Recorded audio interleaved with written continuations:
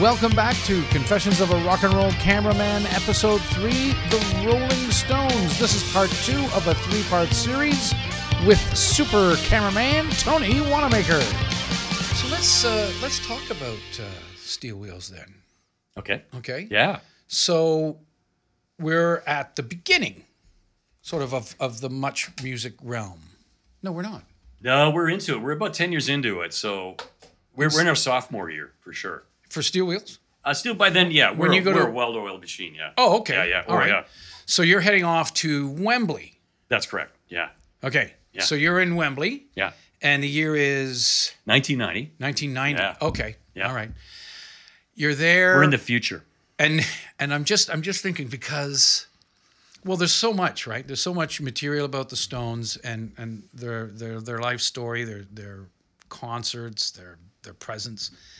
I'm just thinking Wembley. It's massive. Huge. And they're filming in one of my favorite formats, IMAX. Big.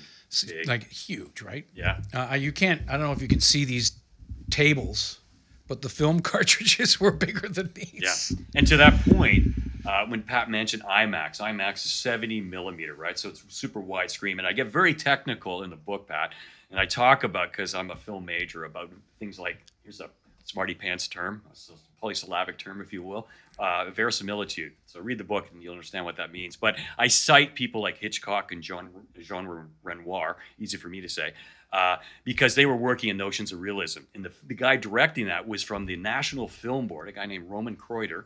And I hope I say the Kreuter's last name correctly. Forgive me if I didn't. But Roman was a guy who brought IMAX and won a Technical Academy Award for it. And there's nothing more immersive than seeing a film of the Rolling Stones in that medium. Oh, I remember seeing it at Ontario Place. Oh, thank you. Oh, perfect place to see it, Pat. 6 stories. Yeah. And the sound system. Yeah. Like, wow. And that was a great way to see it. And you have to understand, I was there as a teenager in 1971, right? And to see North Superior, which was a Roman Kreuter film. It was experimental at the time. Cinesphere was an experiment. Geodesic dome, man, right? Alexander Graham Bell, all the stuff, science, right?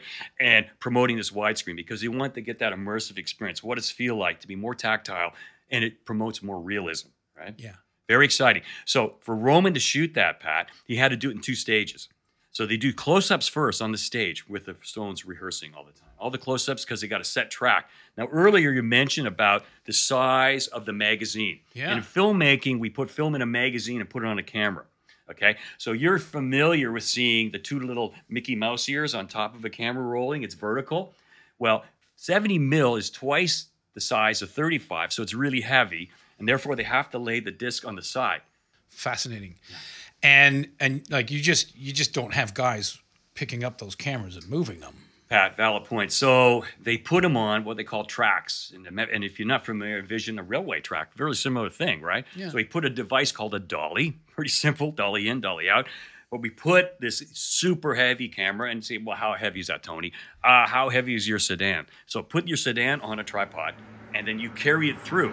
So it allows, they can move the cameras around. So, of course, when you're shooting in 2 parts, you shoot the first bit on stage, and then finally we clear a lot of that stuff, a lot of that film minutia, if you will, and we hide into the shadows. They're still there.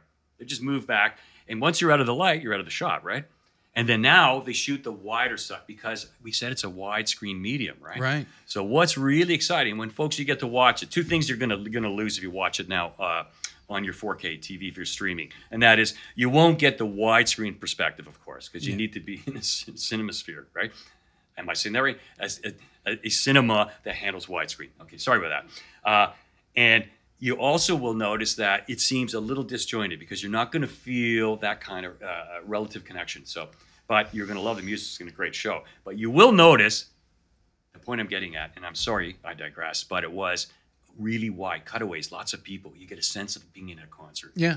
So the size, the scope of everything, you've got IMAX on dollies, on tracks. You're now hidden in the darkness. You're going to go for your wide shots. And is this still rehearsal? You're rehearsing this at this point? Or are you when I'm finally on the apron of the stage, Pat, I'm in showtime. I've been working with them a number of days previously before they actually performed. Okay. And that's when I spent a lot of time on stage, and a lot of time getting a chance to actually see and bear witness to their idiosyncrasies. Let me give you a quick example. Okay. So they all come to work. Everybody has to go to work, right? 9-to-5 job. Yeah. They all come to work in Rolls Royces. However, it's interesting because it's sort of idiosyncratic of their characters.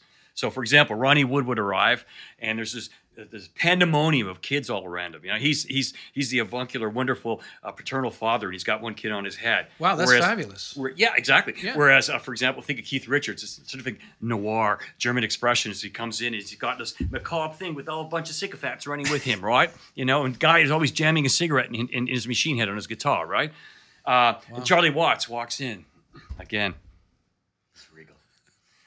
But this one, the kicker, and I call him the people's musician, that is Mick Jagger. And why? In England, they drive on the wrong side of the road. Right? We know that. Not there. We know that, right? Yeah, sure. So that means there's somebody driving, the livery driver is on the right, because they all come with livery drivers, right? The little peacock on the head, that's awesome, man, right? Little peacock on the hat, the livery driver, very British. So because Mick Jagger is the people's musician, right? The livery driver's on the left. Mick Jagger drove himself to work. Wow. What a guy.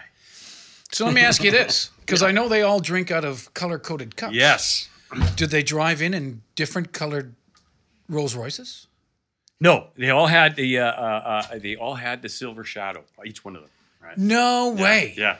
And speaking of colored cups, this is one of the show cups, Pat. Hashtag CORNRC. Yeah. And I'm color coding this one right here. This is a color coded actual mug from this show, just like the Stones. So we'll put it up here, and I think we'll give that away if you have a subscription. Is that correct? Yeah. So, yeah, here's a great time to promote that.